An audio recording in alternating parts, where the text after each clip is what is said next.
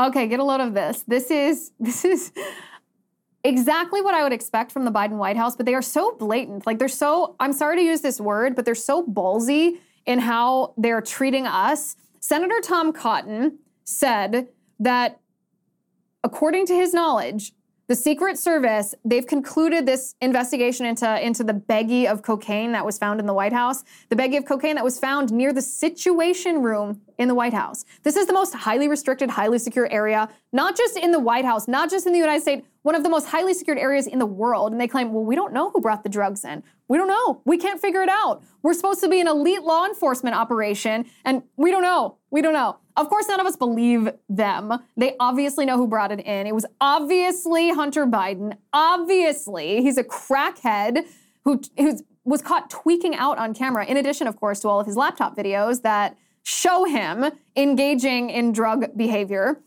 Senator Tom Cotton says when the Secret Service conducted their investigation before they had officially reached the conclusion, their preconceived conclusion that they didn't know who brought the drugs into the White House, Tom Cotton says that the Secret Service didn't even interview Hunter.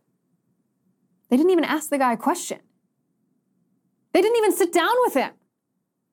Like, are you kidding me? How must this conversation have gone? Imagine this for a second. You have a Secret Service superior that's like, hey, Sergeant, I'd like you to conduct an investigation into this baggie of cocaine that was found in the White House. But one stipulation here, one caveat to this investigation is you may not interview, you may not question the known crackhead that lives there. Hunter Biden lives in the White House. He is a known crackhead, and the Secret Service didn't even ask him what he knew about this cocaine. The Biden administration is so blatant. They are actually thumbing their noses at us. Because imagine if any of us did that. Imagine if this had happened in the Trump White House. This would have been a story forever. And the person, believe you me, the person who brought that cocaine in the White House would have been identified and probably prosecuted and potentially sent to prison. People across America, American citizens, are charged and convicted of cocaine-related offenses on a daily basis. But when it's Hunter Biden, they do nothing. This is not just because of a two-tiered system of justice. That's bad enough that rules for me are not the same as rules for thee. It's also because Hunter Biden would go to prison for something like this, because right now he's entered into a diversionary program agreement with the federal government over his firearms offense. And part of this diversionary program agreement that allows him to avoid prison for that offense, it requires him to be drug-free for 2 years. So if they found this cocaine and figured out, brought Sherlock Holmes in and their drug-sniffing dogs and just tracked down the perpetrator, the criminal suspect, then Hunter Biden could potentially go to prison, not just for the drug offense, but for his firearms offense as well. And the Biden administration could never tolerate that, because Hunter Biden is probably the most protected person in our country because he holds all of the secrets to all of the corruption in the White House. Joe Biden knows this. There's a reason Hunter Biden lives at the White House. There's a reason that Joe Biden won't say a negative word against him. Because if he wants, Hunter Biden could blow this whole shebang wide open. He kind of did unintentionally with his laptop, but imagine if he did that intentionally. Imagine if he leaked even one little thing about his father to the media. Imagine if he had a sit down because he was angry with his family, a sit down interview, and he betrayed any information. Joe Biden is terrified of Hunter Biden. This is not a story of a father's love. This is a story of abuse and manipulation by the son of the father. The Biden White House will never say a word about this.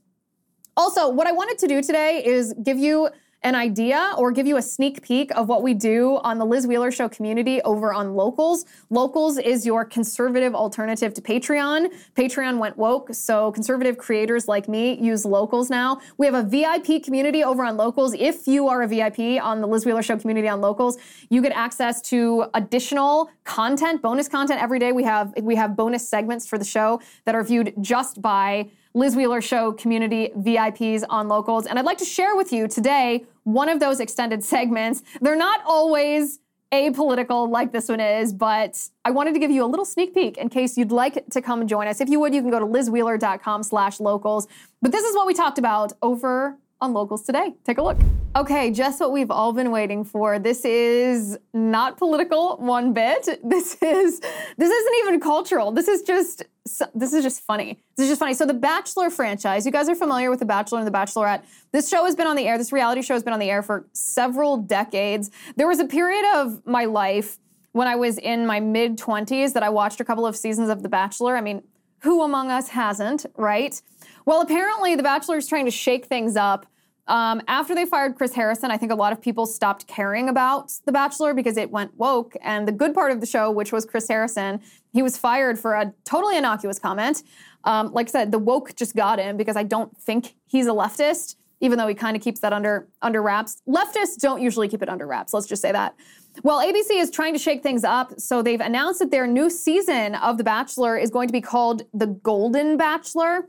Now, what does The Golden Bachelor mean, you might be thinking, and why do I care about this? Well, there's absolutely no reason for you to care about this except that I thought it was interesting and hilarious because The Golden Bachelor is not a 25, 26, 27, 28, 29, 30-year-old man looking for love like the other bachelors. The Golden Bachelor is a 71-year-old man. So think about this from like an intersectionality perspective, right? You had the controversy on The Bachelor a few years ago because there weren't enough black contestants. There hadn't been a black bachelor. So they had to bring in a black bachelor. And then after they fired Chris Harrison, they had to hire a black woman to host in his place because he was a middle-aged white man.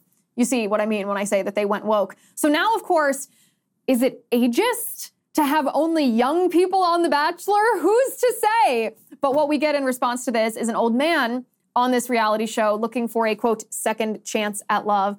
And they released a trailer of it. So I thought that we should watch that together. Take a look.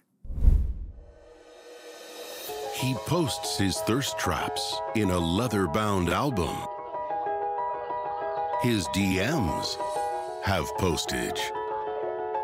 He gets the early bird special anytime he wants. If you call him, he'll answer the phone. He doesn't have gray hair. He has wisdom highlights. Florida wants to retire and move to him. He's Gary. And I'm your first Golden Bachelor. Okay, the actual funny part of that video was when they say, if you call, he'll answer the phone, because that is a generational deficiency, and anyone in the millennial generation or in Gen Z, we don't answer our phone. I don't even answer my phone, usually, and if you leave me a voicemail, I absolutely will not listen to it. You can text me what you want, like a normal person, and if it's important enough, then we will connect on the phone. Well, Jerry, or Gary, who knows, his name is spelled very strangely, actually. It's Gerry, so Gary, Jerry, whatever.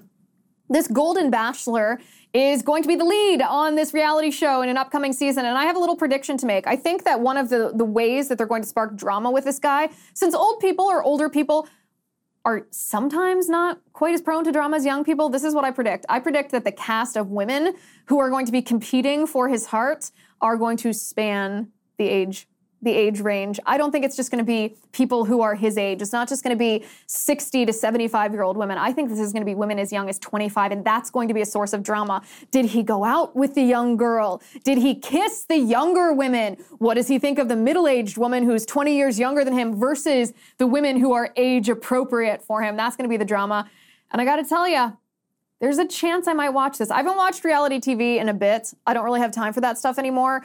Like I said, I watched a little bit of the Kardashians in my 20s, I will admit. A little bit of The Bachelor in my 20s, I'll admit.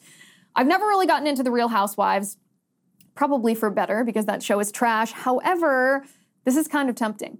This is a little bit tempting to watch this because I feel like it's going to be utter trash, absolute garbage, but it might be pretty entertaining. Okay, this is what Disney's executive said about it. This Disney executive's name is Rob Mills. He spoke to Variety, and he said, it's such a different way of doing The Bachelor because these people are just at a totally different place in their lives. There's an interesting thing about people who have hit the other end of the spectrum, who've lived their lives, they've raised their kids, some have been widowed or divorced, or maybe some have never been in love. We thought that would be an interesting dynamic through The Bachelor Prism. Well, maybe there was a Freudian slip. I gotta say, I kind of agree. I kind of think this is going to be a good show. And I know you guys are going to be judging me so hard in the comments for even talking about The Bachelor because this isn't political and it isn't cultural. But sometimes I just want to share with you what I find interesting, even if it is not valuable information, even if it's just a guilty pleasure. So let me know if you're going to watch this or what you think of this. Also, my one critique is that the photograph, which I will show you right now, the photograph of him holding this golden rose, you know, the premise of The Bachelor is that he gives a rose to the woman he wants to stay. He kind of just looks like, the picture looks like King Midas. Kind of weird. Once you see it, you can't unsee it. King Midas, which is maybe what I'm going to call him from now until the end of the season. So let me know if you're going to watch it, and that is all.